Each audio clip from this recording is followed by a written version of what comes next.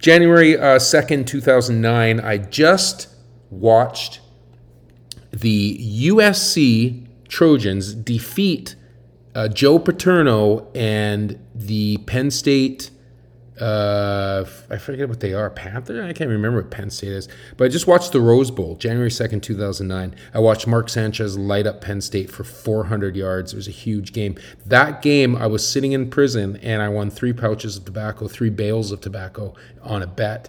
It was a long story, and it was a devastating loss for that other guy. They were actually, that USC team was so powerful, man. They were the only team to win 3 Rose Bowls in a row.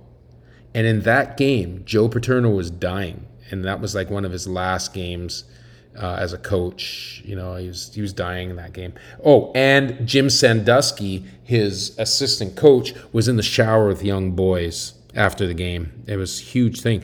I don't know if you remember, Al Pacino played Jim Paterno in the movie, and it was brutal scene. 2 years later, the whole thing was exposed, 2011. And Sandusky's sitting in prison. Joe Pow dead and sitting in a box. But 2 years prior to that game, a person or people named Satoshi Nakamoto had started writing the code for Bitcoin. Maybe it was in Japan, maybe it was in America. It could have been Elon Musk as the guy that did it. I wouldn't put it past him because Elon Musk plays a little bit more into this story a little bit later on. And a year later, after the Rose Bowl, we're talking about January... was it January 3rd? Yeah, so January 3rd, 2009, they published, well, before that actually, a year before that, they published a paper talking about Bitcoin, and nobody read it. Everybody's like, whatever, it's so stupid. Then 2009, a day after the Rose Bowl, Nakamoto released the first version of Bitcoin software. And that's when you could have bought Bitcoin for, $1 or whatever it was, right? It was so cheap back then, right? But Nakamoto, the guy who made it, was a weird guy, man. He's a weird person or people, whatever it is. And this is kind of why Bitcoin has done what it has done to people over time. It's really done a job at leaving people hanging for the past decade. A lot of people are sitting around waiting for the Bitcoin $1 million hammer to drop and be worth millions, and then you can walk around and show off your iPhone and tell everybody how great you were and how much of an early adapter you were, right? And you can just move on with life and not talk to us working peons, okay? But I say that anything that has an air of mystery like that during its conception is just going to leave you hanging in the end, just as mysteriously as it starts. It's going to mysteriously go and disappear somewhere and leave you hanging. And it's happening now. Even though Bitcoin is at its highest it's ever been, I think, it's at 17,000, I think, on this day, 2020. It was just listed on a major stock exchange for the first time this month. And it has already crossed the $100 million market cap, which is huge. Right, the Bitcoin fund, look it up, right? But there's something else about Bitcoin that we need to talk about, and I'm just gonna kind of break it down for you with this story. Bitcoin isn't that magic internet money that it's been branded to be way back in the day 10 years ago, There's no magic now because there's no dark forces causing it to behave the opposite of traditional markets. Like there's no algorithm that forces it to zig when the rest of the world zags, right? In large part, there are just a lot of freaks and weirdos and disenfranchised idealists and citizens of weird countries with untrustworthy central banks doing things that traditional investors think are crazy, like spending billions of dollars, actual real dollars, on Bitcoin, or even creating small countries that only use Bitcoin for currency. Check out the country Liberland. Oh, what's it called? Let me look it up. It's called Liberland. Yeah, I was just reading about Liberland. Look it up. It only takes Bitcoin for currency, right? Actually, what's crazy is that PayPal announced this month that it's having its own entry into the cryptocurrency market. Basically, what PayPal is doing is they are going to create vendors, special vendors, that are just on their PayPal network who will take cryptocurrency as payment. So the PayPal customers will be able to use their Bitcoin to shop at these merchants that are in this PayPal network. And if you're PayPal, Elon Musk, right? See the connection? If you're a PayPal, you start this network, you're going to do a lot of marketing. You're going to have a lot of connections over the years, right? So you're just going to go out there and do some sales and get people, accepting Bitcoin. And that's going to start at the earliest next year, 2021. PayPal's on top of it. What really intrigued me in the beginning about Bitcoin, and I gotta say right now, I am not a person that owns a Bitcoin. I didn't buy into it. I just look at it as a multi-level marketing that will one day crash. But what really intrigued me about Bitcoin is that nobody knew who created it. Well, they knew the name, some video game name guy named Nakamoto. But no one had seen this person or guy or people or entity, whatever. And that's what really got me looking into Bitcoin, and then looking into how Bitcoin has altered the lives of people and made people live a different way contrary than how they are. It's kind of like how Bitcoin is. It isn't ordinary money and Visa and everything. It's Bitcoin, right? But first, let's start off with some basics, all right? I want to figure out, and I want to dive into reasons why, nobody knows who Nakamoto is, right? But the basic facts are Satoshi Nakamoto could be a person or a group or anything capable of producing the foundation for a sophisticated, decentralized mechanism of value transfer between parties with no government interference. Nakamoto could be one individual, okay, we know this for sure, or it could be an entire team of developers named Nakamoto, or it could be anything in between. At this point, that's all we know about Nakamoto, is that it's something. But why would someone or a group of people wish to remain anonymous after creating probably after creating the greatest, currency invention probably since Interact, right? Probably since Interact, nothing has affected, how we spend money or how it has influenced us to, be part of money more than Bitcoin. So why wouldn't you want to stand up and say, yeah, I'm the guy, do some parade wags, waves, walk down the street. Yeah, I'm the guy, right? Every time someone sees your ID, oh, you're the Bitcoin guy, right? Here's some things that I thought of along the way. Nakamoto simply wanted to get the invention out of his hands and into the hands of the public, but didn't want to take credit for its creation. Right? They may, or he or they, I'm going to say they from now on because it's Nakamoto. Who knows what it is? They may have viewed Bitcoin as something that would, benefit the world tremendously, and they wanted it to be free and available to everyone. Okay? So that's a simple one. 2, the person or people, they simply enjoy more privacy than they do company. They're private people. They don't want to have people bumming Bitcoin off them. Have you ever seen the Lord of the Rings movies? You remember how at first Bilbo Baggey or whatever, Bilbo was extremely agitated by visitors, and he preferred to live a totally secluded, quiet life. That could be Nakamoto. It could be simply just that. He enjoys his privacy and doesn't want to disturb that routine. It's like me. I'm the same way. I like my privacy, and I like to be left alone most of the time. Number 3 reason why he might be anonymous. Like anything in these days, like even if you're rich and walking down Mexico City streets, man, you can feel fear for your personal safety.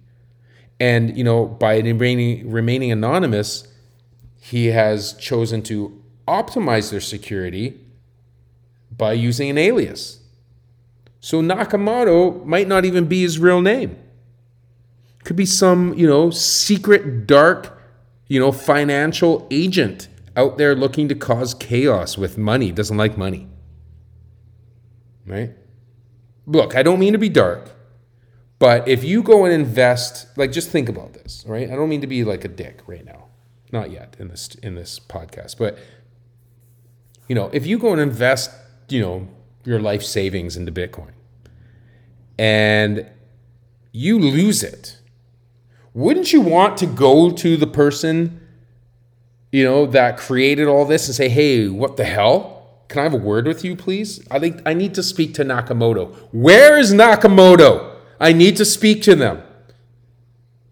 There is no Nakamoto? What? What if he came out and he was this giant, just killer in a robot suit, like Jeff Bezos in a big robot suit, come out, like RoboCop. I am Nakamoto. What's up? I just lost, $25,000 in Bitcoin. I'm wondering if I can get it back. I mean, think about all the people who have lost money in Bitcoin, or all the people who have been scammed by other people under the name of Bitcoin. Right? Bitcoin has been a terror. And if I was the guy that invented it, I would be scared too. It's messed with a lot of people's lives, and a lot of people have been ripped off. They'd be seeking revenge on you. You're the guy that made the coin. It's crazy. It's kind of like, it's crazy. It's craziness. Anyways, number 4, Nakamoto is actually just a moniker for either a government or a private agency of some kind that really is just looking to disrupt world order, particularly that of the financial sector. Think about all the countries that hate America and hate Canada because of our lifestyle, right? And know how much money means to us. And if there was some way we could get in there and disrupt their lives, their way that they make money, etc., wow, we would get them. Like, imagine if it was eventually revealed that, the Taliban, I don't know, is Taliban still around? If the Taliban created Bitcoin just to wreak havoc on Western finances, or, North Korea just said, you know what, we're going to create this Bitcoin. They own so many Bitcoin, North Korea. They're one of the biggest holders of Bitcoin in the world. I don't know the exact number, but they're huge in Bitcoin. You never hear the end of it if that's how it was. Right? Never. It would be one of the biggest news stories, out there in the 21st century. But this is what these people know, right? This is what these people know, is they know that if they expose themselves, that they're going to be on the hook. Right? I really don't know any other reasons why Nakamoto would want to remain anonymous. But, I think that my 4 maybe cover one of those answers, but we'll likely never know the reasoning behind their decision to go anonymous. And I believe that in my lifetime, we're never going to know the true identity of who started the Bitcoin. To me, I always look at the criminal element of everything. It's just my nature. I always think that there's a criminal or a crime involved somehow. To me, Bitcoin is like the equivalent of Lex Luthor trying to take over the world, right? Money is the ordinary people. Like we are the money. We're just ordinary people trying to stay relevant, like money is trying to stay relevant. Superman is, Visa, MasterCard, Interact, eye retina scan, chip under the skin that you swipe that's coming to save us or free us from carrying shit.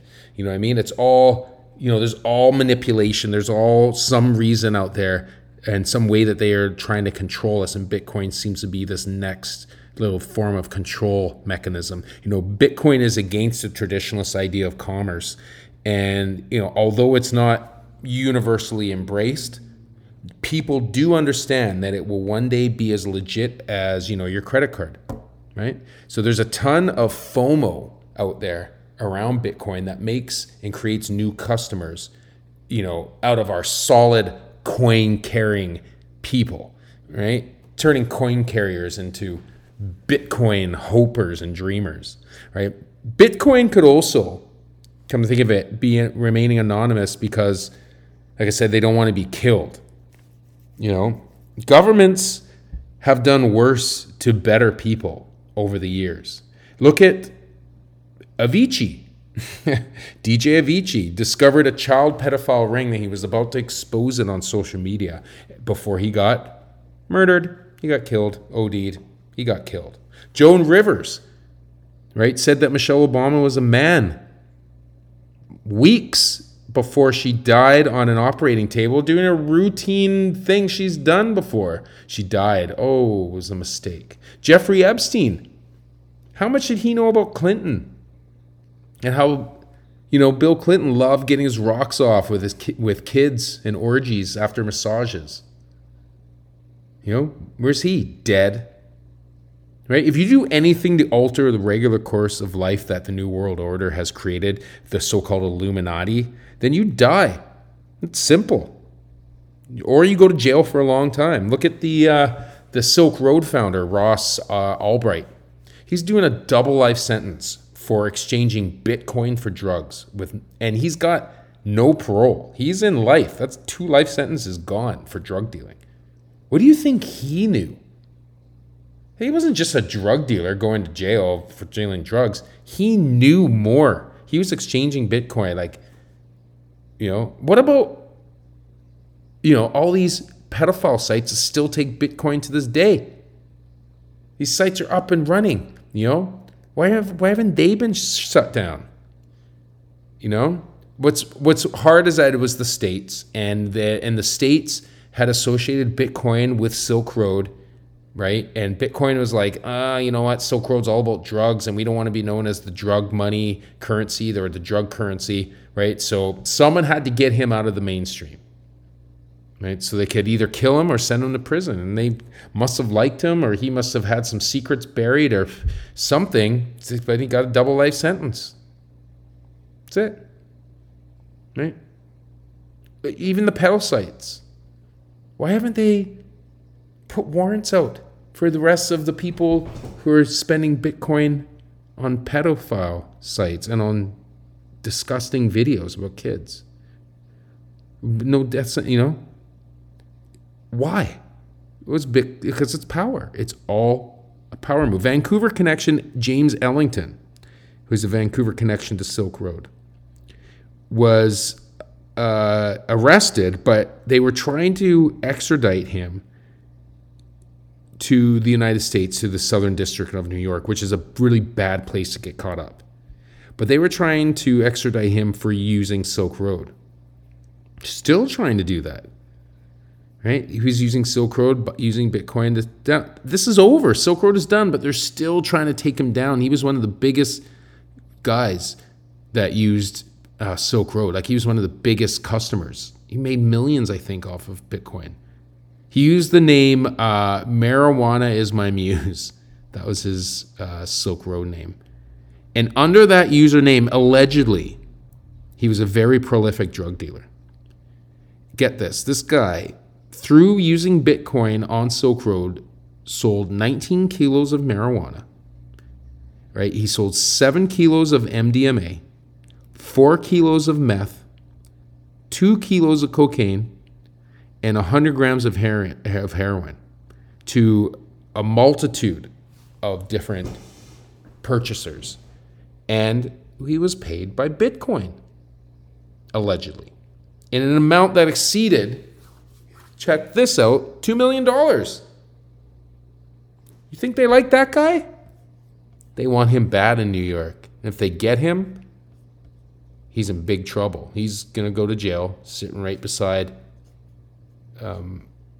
the other guy for life. It's the way it goes. You're bucking against the system, and you're going to pay.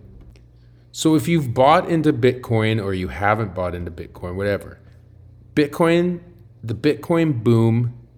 Well, let's first look at if you have bought into it. And let's just focus on if you have, all right? And let's focus on how the Bitcoin boom, or bust for that matter, really affects our lives. Number one thing that Bitcoin I've noticed has done is it creates division. It separates people. It makes people judge other people. Why didn't you? Why did you? So there's judgment on both sides. Oh, you bought into that? Oh, you didn't buy into that? I was smarter than you. I bought into it. Oh, you were an idiot not to buy back then when I told you. If you've known anybody who has Bitcoin, they've said that to you. Oh, you should have bought in back then when I told you. You're an idiot. Well, you're an idiot for waiting for your $100,000 Bitcoin to produce. Dreamers and scammers and liars. It's created. Bitcoin has divided more families than Donald Trump. And it has more shameless, phallic, greedy people attached to it than, a year-end meeting of the Gordon Gekko Fanboy Club. Right? It divides you. It makes you choose a side. And I didn't like that. The other thing, it's created some pretty slimy moves. The war for one world currency is gross.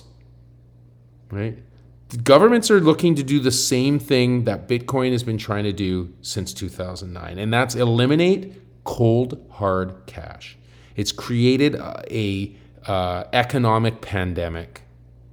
What better way to control absolutely everything in the modern world but to own the money and to follow the money trail? If you are able to follow where people spend money, then you know how to control them, right? If you control the money and take money out of the world, you eliminate criminals and drug dealers. You defund civil wars and take the power out of hands of thugs in the underworld. If you accept Bitcoin and we eliminate money, there's no more under the table exchanges for money or favors, right? Drug businesses would be completely legal. Drug lords, selling off real estate and sending kids to school for cocaine horticulture courses. It would change if we just eliminated the cash and when the government took over everything. Imagine sending your kid to school to learn how to grow cocaine. One money or one currency, one world currency means more money. One money means more money, right? That leads to universal income and people spending time mining Bitcoins, which, of course, will be one day controlled by government, right? So we're only allowed 21 million Bitcoins right now, but in the future, if Bitcoin runs the world, then there will be jobs mining Bitcoins. Imagine that. So now you could work for a company that just mines and that's what you do. Right? One thing about Bitcoin is it has kicked the bald eagle in the balls.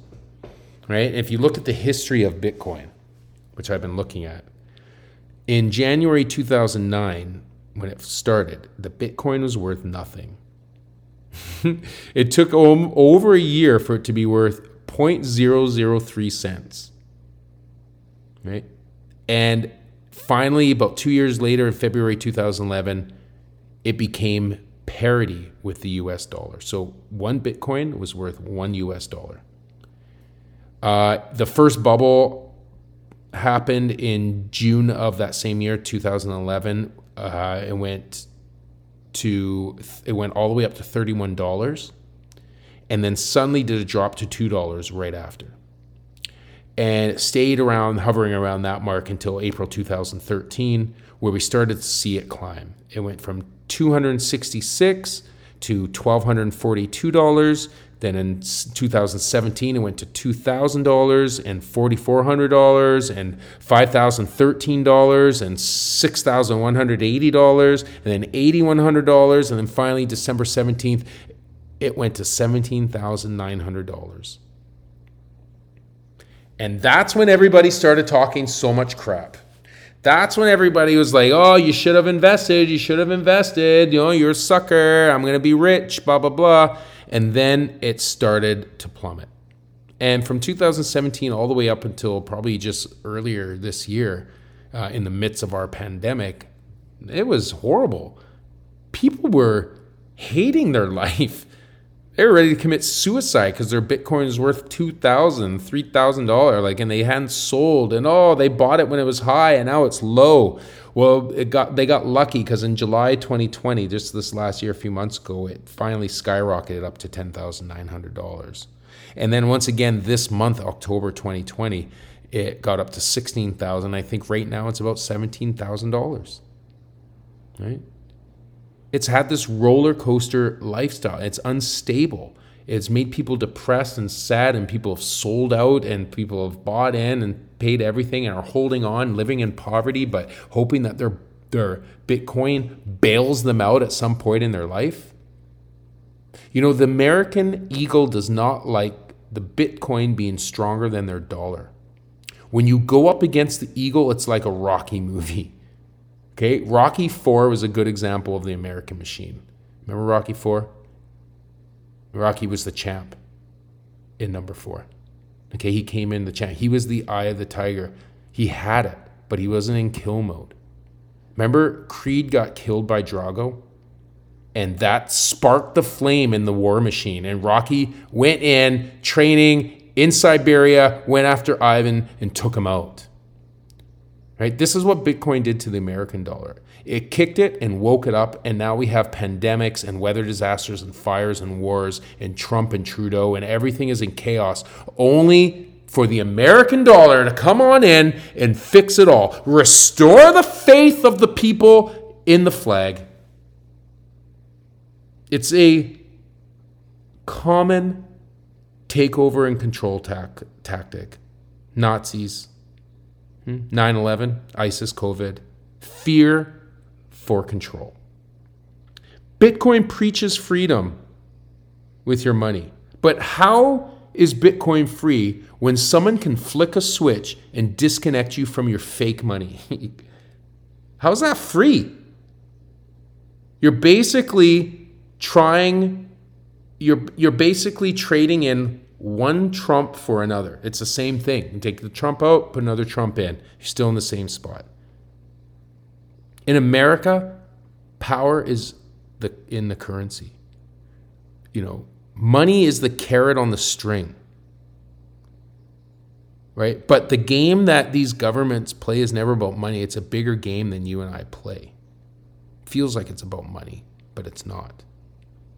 It's a game of risk, you know, chess, checkers, anything that requires moving inanimate people across the board and controlling and dominating the other. It's always about power. Meanwhile, over on the other side of the world, China has continued to develop a digital yuan, with reports out of China suggesting that they're going to launch a cryptocurrency yuan. They're pushing towards a fully digitalized version of its own currency, something that might see global trade move away from the US dollar, and to some degree has led to growing calls over recent months for the US to issue a digital dollar themselves. But like the US says, nah, it's at the early stages. Maybe, maybe not. China knows. It's about power, man. It's about keeping control of the people and not letting them do things that you don't want them to do.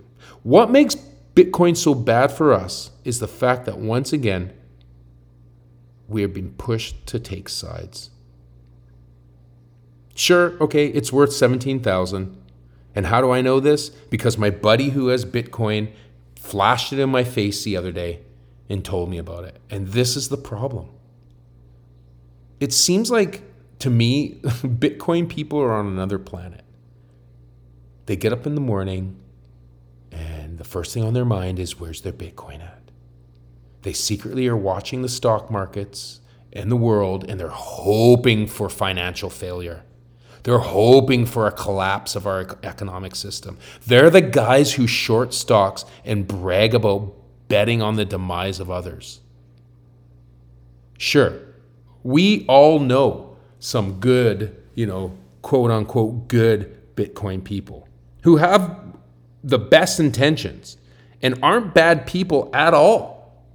But deep down inside, and I'm talking to you, the Bitcoin owner, deep down inside, you are as evil as Dr. Evil on the most evilest day of the year. You secretly want to push it in our face and fault us for being slow and stupid. You secretly want to be right and you want to run the world. And I'm telling you, people who own a lot of Bitcoin, like those people, like the twins from Facebook, the Winkle, whatever, and other people who have bought billions and billions of Bitcoin. If Bitcoin ever takes off and becomes as much as it's supposed to be worth, you will see new tyrants being born. The guy who owns Virgin, big time Bitcoin. Countries have bought big time Bitcoin because they hope that if Bitcoin finally comes off and they have trillions of dollars in their Bitcoin bank, they will be able to be as big and as powerful as America. But here's the thing. Truth is, who really cares? Right? And I mean this in a life thing, and I want to take Bitcoin out of it. The trick to life is not to care so much about whether or not someone is better or less or even equal to you. Right? You need to stop placing this kind of comparison on others and on yourself. It's hard enough to just be yourself today and never mind trying to keep up with the Joneses. And this is what Bitcoin has done. Bitcoin has created factions of people, And these people that is created, a lot of the time are people who really have nothing to talk about and really aren't interesting. And the only time they ever get a chance to really gloat or talk about things that they've done is when Bitcoin jumps up a couple $100. Like I always say, confidence is not walking in and thinking you're better than everyone else. Confidence is walking in and not comparing yourself to anyone and not caring. And when you invest in a thing like Bitcoin, sure, it's a great investment perhaps. And one day, it might hit that big scale. But do you want to have that sort of thing in your life? Do you really want to have something in there that makes you take a side of a bunch of, guys that are just looking to be powerful? Comparison, honestly, if that's what fucks you, like if you go in and you're like, oh, I just want to be rich and I want to be, I want to own someone and I want to boss someone around. I want to have a wife that listens to me and does what I tell her and, all these things, right? If you see someone that's rich with the Bitcoin and you're like, I want to be that. This is the most dangerous way to live. Comparison is the worst thing you can do to ruin your own self-perception.